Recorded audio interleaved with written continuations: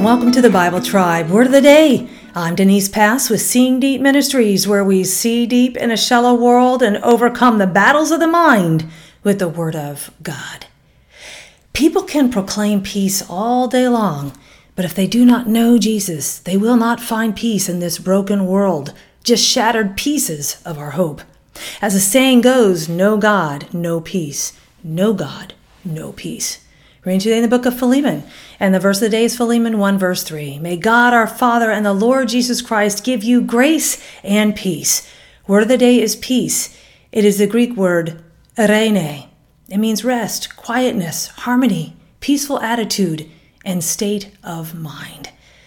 Paul wrote this epistle while imprisoned for the gospel to Philemon.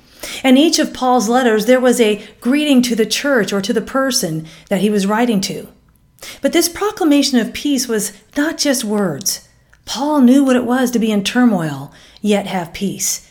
The Enduring Word commentary says this brief letter was written by Paul during his Roman imprisonment, described in Acts 28:30-31.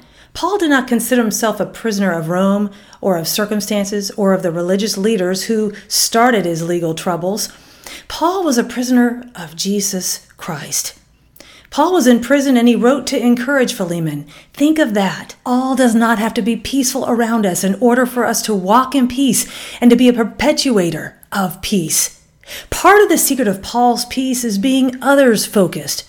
So often we scramble for peace by focusing on ourselves, and frankly, that robs us of peace.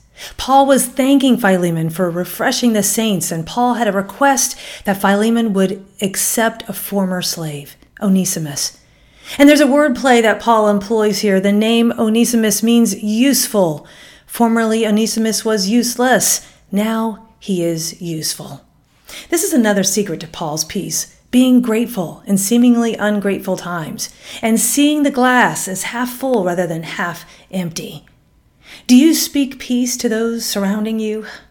Do you go to pieces or go to the peace we have in Christ when circumstances are less than ideal? God has called us to be peacemakers, pointing people to the peace we have in Christ. Peace is not the absence of troubles, but the presence of God in those troubles.